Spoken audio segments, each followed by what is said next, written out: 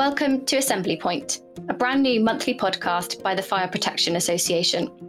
The devastating circumstances of the Grenfell Tower tragedy brought the subject of fire safety into sharp focus. But has anything changed since that day in 2017? What is being done to ensure that everyone involved in the design, construction, and management of buildings, as well as those who occupy them, understands their role in minimising the risks? Our host for the series is Howard Passy, the FPA's Director of Operations and respected fire industry professional.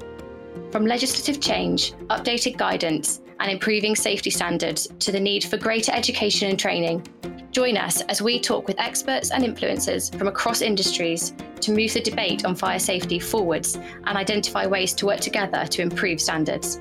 We hope you enjoy the episode.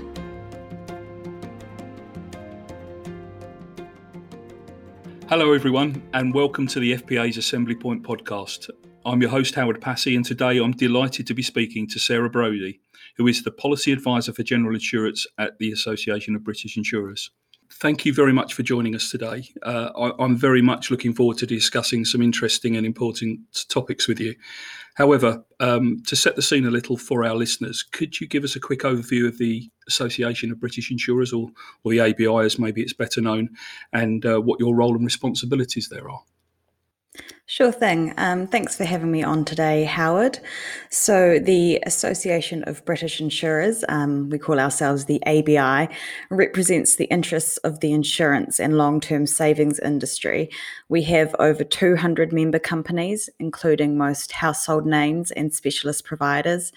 And basically, the ABI's role is to be the public voice of the sector, promoting the value of its products and highlighting its importance to the wider sector, as well as helping to inform public policy debates by engaging with politicians, policymakers, and regulators. As you've flagged, I'm a policy advisor in the General Insurance team. I have policy responsibility for property-related issues that covers both domestic and commercial properties and kind of the key things happening at the moment, one of which is fire, which we'll be talking about today. Sure. It sounds like you've got a lot on your plate, to be perfectly honest, certainly given the changes that we're seeing coming through, and hopefully we'll have an opportunity to explore some of that as we press on through. I'm aware that as part of the ABI's commitment to reducing the risk of fire, you have a series of key asks of the government over policy. Are you able to give us an overview of what you're seeking and the impacts you think these measures will have? Sure. So the ABI has been arguing for many years, including before the Grenfell Tower tragedy, that there needs to be fundamental reform of the building regulatory and safety system. And this was reinforced even further when Dame Judith Haggart's review found that the current building regulation system was not fit for purpose. So what we've done is create a key set of asks to put forward to government that we think would greatly improve fire safety. The first ask is around combustible cladding. We think that the ban on combustible cladding shouldn't be limited to a height threshold. Instead, it should reflect the risk and vulnerability of the building and those within it. Specifically, we're saying that combustible cladding shouldn't be used on care homes, hospitals, residential schools, hotels, and student accommodation of any height, because those buildings are particularly vulnerable and include particularly vulnerable occupants. We've also got key asks around improving the resilience of properties by mandating the use of sprinklers in new build, high-rise, high-risk buildings, and also installing high-integrity fire alarms. And the purpose of this is to address the high number of false alarms that the Fire and Rescue Service is seeing at the moment. And it means that when there is a fire alarm, the Fire and Rescue Service knows that they're needed, rather than having to deal with a verification system to ascertain whether there is a fire or not. And then finally, we note that modern methods of construction is a priority for government in achieving their target of building new homes. However, we think that it's essential that these buildings are built in a way that means they are resilient to perils, including fire. And so one of the key things that we are calling for is the rigorous testing of the long-term durability, repairability, and resilience of buildings developed using modern methods of construction, so that the insurance industry can fully understand the associated costs and practicalities of their repair, and even more importantly, ensure that these buildings are able to access insurance for their lifetime. There's quite a few issues there that you've highlighted. Starting with the first, just very, very briefly, I fully agree with you that it shouldn't be height that defines the level of risk and how we treat that particular building, but the risk associated with it. And of course, life safety is one aspect of that. Do you think from a property protection perspective that there's a different way of looking at risk? I know you highlighted things like modern construction methods and modern materials and other risks and perils, but is there more to it than just that life safety argument? Yeah, absolutely. I think that there's a lot more to consider. Obviously, I completely appreciate that fire safety is very closely linked to life safety and protecting the lives of people. But there's also massive implications in a broader sense that result from fire and the destruction of property. People can become completely displaced, results in a significant amount of disruption and inconvenience. Fire can result in the loss of people's property, livelihood, things that they hold really close. It can mean that they can't access their building, community centres, schools, things that are used by the public. There's definitely a much wider range of considerations that need to be taken into account when determining kind of what buildings we want to focus the highest level of protections on. And I think that's more than simply just one trigger height of 11 or 18 metres. Very much agree with that. Might return to that again in a few moments, if that's okay. Just thinking about that general resilience requirement that maybe commonly gets overlooked. But just reflecting on your comments with regard to sprinklers, as an organisation, FPA, and we know that the ABI have been very vocal as well over the years, not just on sprinkler protection for life safety and for property protection in those maybe more vulnerable buildings, as you've highlighted earlier, but for also for spaces like warehouses and those kinds of things. Why do you think that's so important, and how far do you think this is from becoming a reality? Do you see anything in the discussions that are going on at the moment that would suggest we're heading in the right direction? Yeah, so completely agree with you there, Howard. The ABI is very much aligned with the FPA and our call for mandatory sprinklers in high-rise, high-risk buildings. I mean, there's numerous evidence to show the benefits of sprinklers, not only just to improve the safety of individuals to prevent any injury or death. They also help reduce the amount of damage done to contents and the structure of the property. And in fact, losses from fires in buildings protected with sprinklers are estimated to be 1/10 of those in buildings without sprinkler protection. So the evidence is definitely there behind it.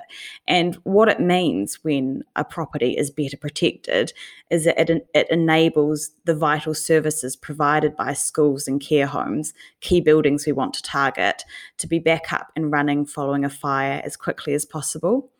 And if we turn to, the commercial warehouse side of this, fires in these buildings, which can contain millions of units of stock, can have devastating impact on the economy and result in millions of pounds worth of cost and damage. And there's also a real risk to lives of firefighters in these situations as well. So sprinklers is definitely an active conversation insurers will have with their customers and about whether that's appropriate for their building, and may also be something that insurers take into account when assessing risk and setting premiums. In terms of what we're seeing at the moment, I think there has been some movement.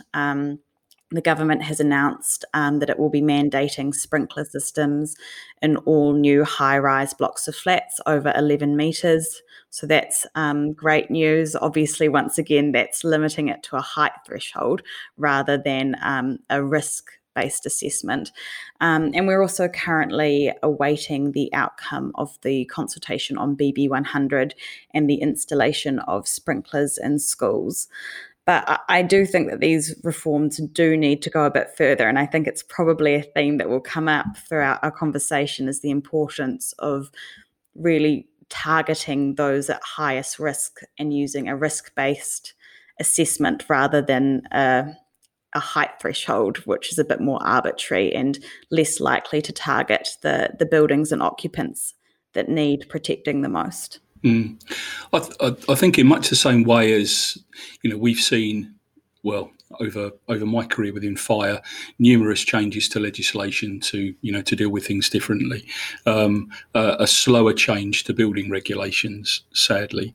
But there appears to me to be plenty of evidence that change is required, and maybe more significantly than we're seeing potentially implemented at the moment. What else do you think we need to do to influence government towards these changes? Is there a lack of data, for example, that helps convince them, or is there some other reason you think that they're, I suppose, dragging their feet somewhat in making more significant changes which will benefit both life safety, firefighter safety, as you've mentioned, and also asset protection? Yeah, I think we can all agree that building regulations reform have been slower than we wanted. We're now significantly past the Grenfell tragedy, which kicked off a lot of these reforms. I think when looking to influence government, one of the key things they are seeking is data and the evidence base.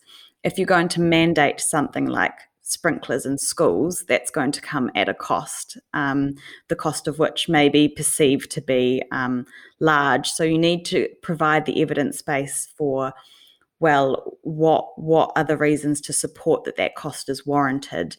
For example, the number of schools that have avoided a fire because of sprinklers, which has meant that children can stay in school, stay in education.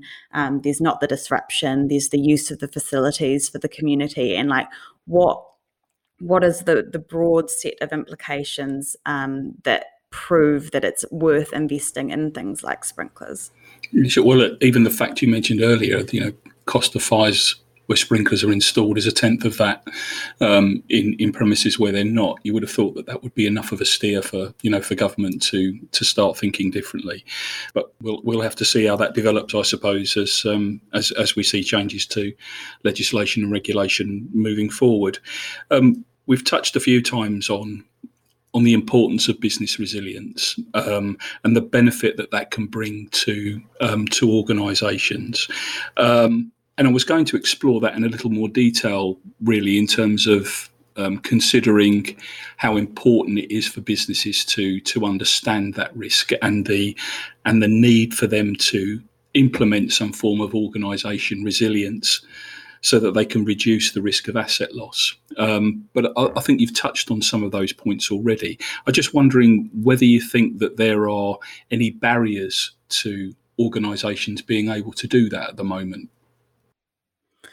I think and this really links in closely to the FPA's campaign, it's about knowing your risk. So it's ensuring that building owners are engaged with their fire risk. They've got fire risk assessments and management plans in place, and they've identified measures that they need to take to reduce any kind of fire risk. So it's really ensuring that level of engagement. It's working with your insurer closely and having those preventative measures in place that are regularly checked on and if anything crops up that, a building owner thinks, this might be increasing my risk, actively taking measures to prevent that. And it can be really simple things like, for example, if you leave bins outside, there might be an increased risk of arson, and the fire from the bins might spread to your commercial premises. So some of them are kind of straightforward matters, but it is important for property owners to have those considerations and to work with their insurers to come up with risk management plans. Sure, and that's something that insurers are happy to engage in. Is it that level of support they're prepared to provide? Yes, well, it's in everyone's interest to reduce the risk of fire. Obviously, business owners, property owners want to be able to continue to use their premises without the disruption of fire, and also it's in insurers' interest to manage the risk so that the risk of fire is as low as possible. So it's most definitely something that people can work with their insurer on, and their insurer should be able to provide that kind of advice. Mm-hmm. Yeah, one of the points you touched on there was about knowing your building and the campaign that we're running at FPA at the moment, and you're quite right to have flagged that. It continues to amaze me that premises owners have such a poor understanding of the way that their building has been constructed, despite requirements within building regulations to pass information across at the end of construction or refurbishment works. It still seems hugely problematic to me that they just don't have a better grasp. But even just today, I was looking at a condition survey for a residential care home and a fire risk assessment.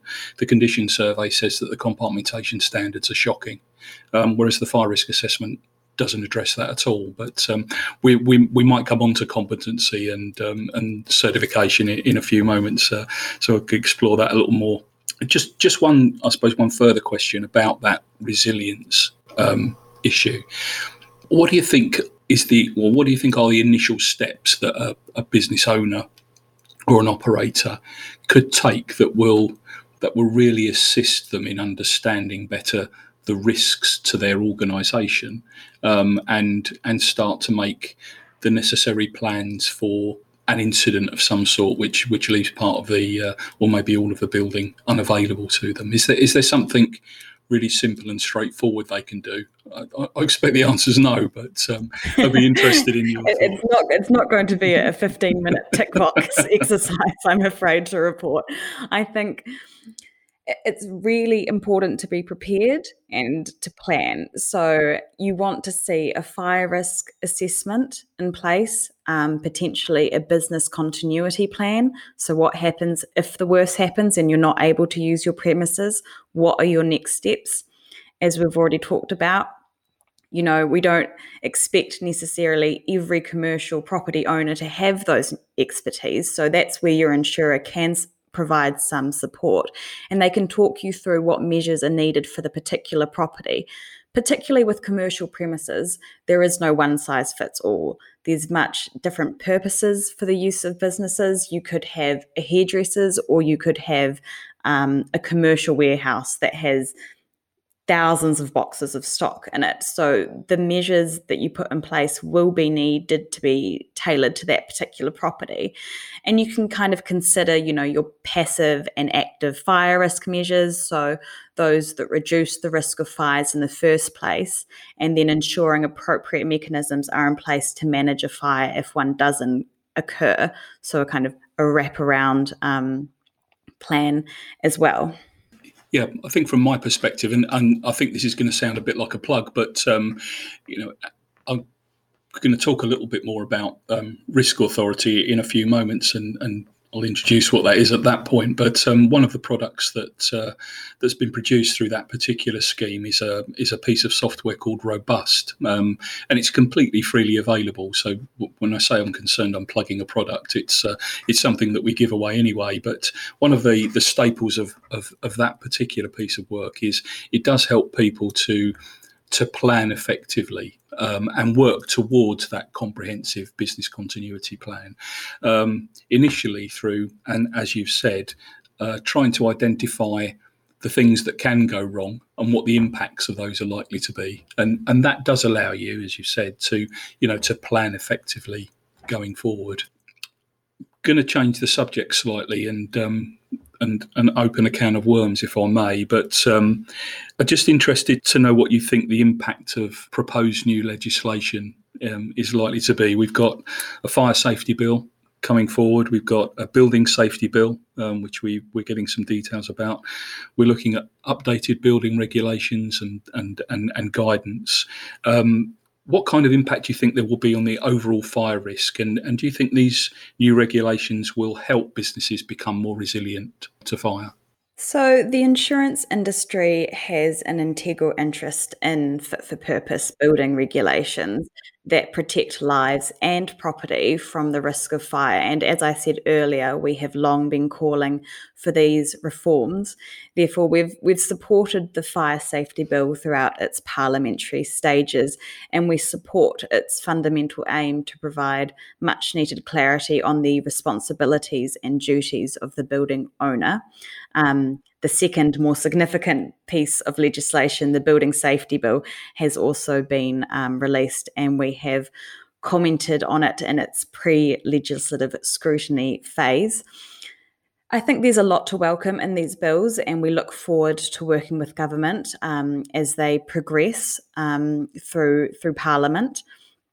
And we hope that these deliver the kind of lasting changes that we've been calling for. I think it's essential that these reforms ensure that buildings are built in a manner which reduces the risk of fire for the lifetime of the building, and there is a robust system of accountability. These reforms really need to re-establish confidence in building safety for insurers, residents, fire services, and the wider construction industry. In saying that, of course, there are areas that we think the legislation could go further in. To repeat a key message, I think that we've talked about, a new regulatory regime has been introduced for buildings over 18 metres, but once again, it's using a height threshold rather than taking into consideration the risk and vulnerability of the building and its occupants, which might be a building below that 18 metres. We would like to see certification of all fire safety engineers and contractors to ensure that they are suitably qualified. And we'd like to see some further detail on things like the type of information that will make up the golden thread. So while the fire safety bill is kind of going between the Lords and Commons at the moment on some potential amendments, I think the building safety bill is still very much at its early stages. But we do encourage the government to work at pace to get these reforms in place so that we can have this better built environment. Mm-hmm. I think one of the concerns I have, and I think I've expressed this in earlier episodes, is the potential for us to have almost a two-tier legislative arrangement. Now, I know that's not uncommon. For those of us who are old enough to remember the old Fire Precautions Act, we're aware that didn't apply to every premises, only certain designated premises. But I think you reflected on the fact that we're dealing with height thresholds more so than risk, and certainly when it comes to competency and certification of individuals and kit and equipment that might be used in these circumstances, we probably have to think beyond where the thinking takes us at the moment. Yes, it's right to be dealing with these higher rise and higher risk elements. I don't disagree with that, but I think that when you consider other types of premises, healthcare, for example, construction sites, the different competencies, different skill sets, different products and services that are required in those circumstances, I think, to ensure the safety of the building going forward. And maybe we shouldn't be treating those any differently to everything else. But clearly we're looking at a significant change coming forward, certainly for part of the built environment. How prepared do you think we are for those changes at the moment? I think there's still a lot of detail that needs to be fleshed out. So I think the way the Building Safety Bill is currently structured, it provides the framework for a new system, but a lot of the detail is to be left in regulations and secondary legislation. So that's where you're really going to find out the detail behind it, what people are actually going to be required to do, what people's actual roles and responsibilities are, what actual information is going to be captured on a building from its planning, construction to when it's occupied. And I think the government has committed to publishing that information. So we do look forward to seeing that so we can understand it a bit further, what the actual implications of these changes are. But we definitely kind of welcome the aims that it's seeking to achieve. Yeah, I think you're correct. The direction of travel seems to be good, but the devil's in the detail a little bit, I think. I mentioned Risk Authority earlier on, and I know that you'll be familiar with what that is, but just for the benefit of our listeners, Risk Authority is an insurer-funded research scheme that we administer and support at the FPA. Looking at some of the statistics that we maintain, which are large loss statistics, and we found that the average loss for these large fires over a 10-year period is in excess of £650,000 per incident. Now, I'm aware that you'll probably have far more comprehensive and more detailed statistical data, but do you think that if organisations better understood the financial impact of fires or any form of loss to their property, they would be more inclined to treat safety as a higher priority? Absolutely. And isn't that figure of £650,000 absolutely shocking? It is. So we do, you're right, Howard, we collect our own data at the ABI from our commercial property members. And what the evidence is showing us is that we're seeing fewer fires, but the fires we are seeing are more costly and more likely to lead to the total loss of a structure, which is where you're seeing those really significant claims when the full building loss happens as a result of fire. So ABI data on commercial fire claims has shown us that between 2010 and 2017, the average cost of a commercial fire claim in the industry has increased threefold, from £11,000 in 2010 to over £33,000 in 2017. So that's a significant increase, and that's just your regular commercial fire claims, not the large losses that are collected by the Risk Authority, but that's still a significant amount of money and a significant increase. Absolutely. And why do you think that is? When you look at the statistics in terms of the number of fires that the government publish, it looks very much as though the number of fires is decreasing. Now that may be because we're looking at both domestic and commercial issues, whilst at the same time the number of or the cost of fires is increasing. Is there an obvious cause for that, or is it simply a matter of we're building things differently nowadays? I think I probably can't give an absolute reason behind the cause of that increase in cost, but I think what we're seeing, and particularly as a result of the Grenfell tragedy, is that you're more likely to see a total loss of the building, and that's based on a number of factors.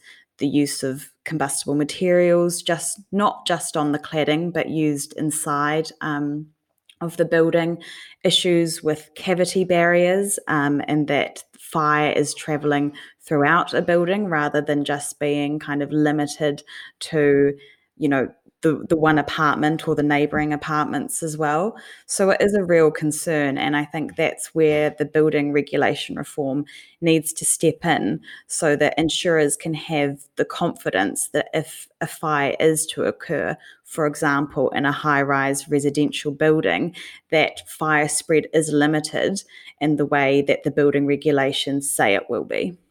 Yeah, total loss is an interesting viewpoint, isn't it? I suppose that we're not seeing partial losses of buildings so much, but more inclined to see circumstances where the entire building is lost. And I suppose on the back of that, I'm going to ask you, and with apologies in advance, a sort of an how long is a piece of string type question. But do you think that there are any obvious things that insurance companies would like to see their clients and customers, premises owners, implementing when offering them cover against fire? Are there some obvious changes that they could encourage or that could be made?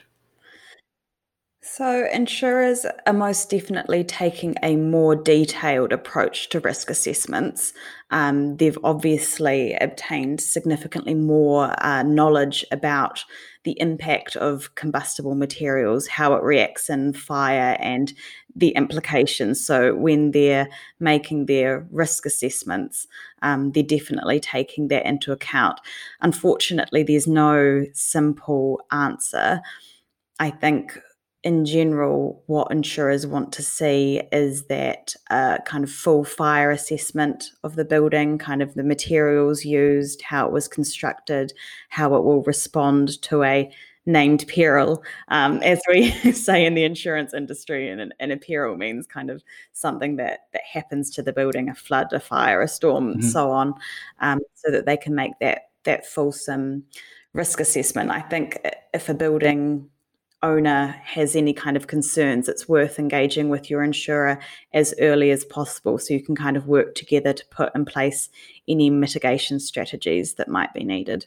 One of the things that, again, I've reflected on in earlier episodes of this podcast has been, I think, sometimes the trepidation that building premises owners and operators have when it comes to liaising with insurers. I know from my experience undertaking fire safety consultancy that if the premises think the fire officer is coming round, huge amounts of work goes into tidying stuff up and finding maintenance records, because they think you're there to uncover faults and point the finger. And I think much the same is thought of insurers, whereas the work that I do through Risk Authority recognise very much that insurers are there to help. It's in their best interest to do so, and encourage people to be, I suppose, less concerned about engaging with their insurer, because they do have lots of useful and helpful information and lots of experience in managing risk going forward.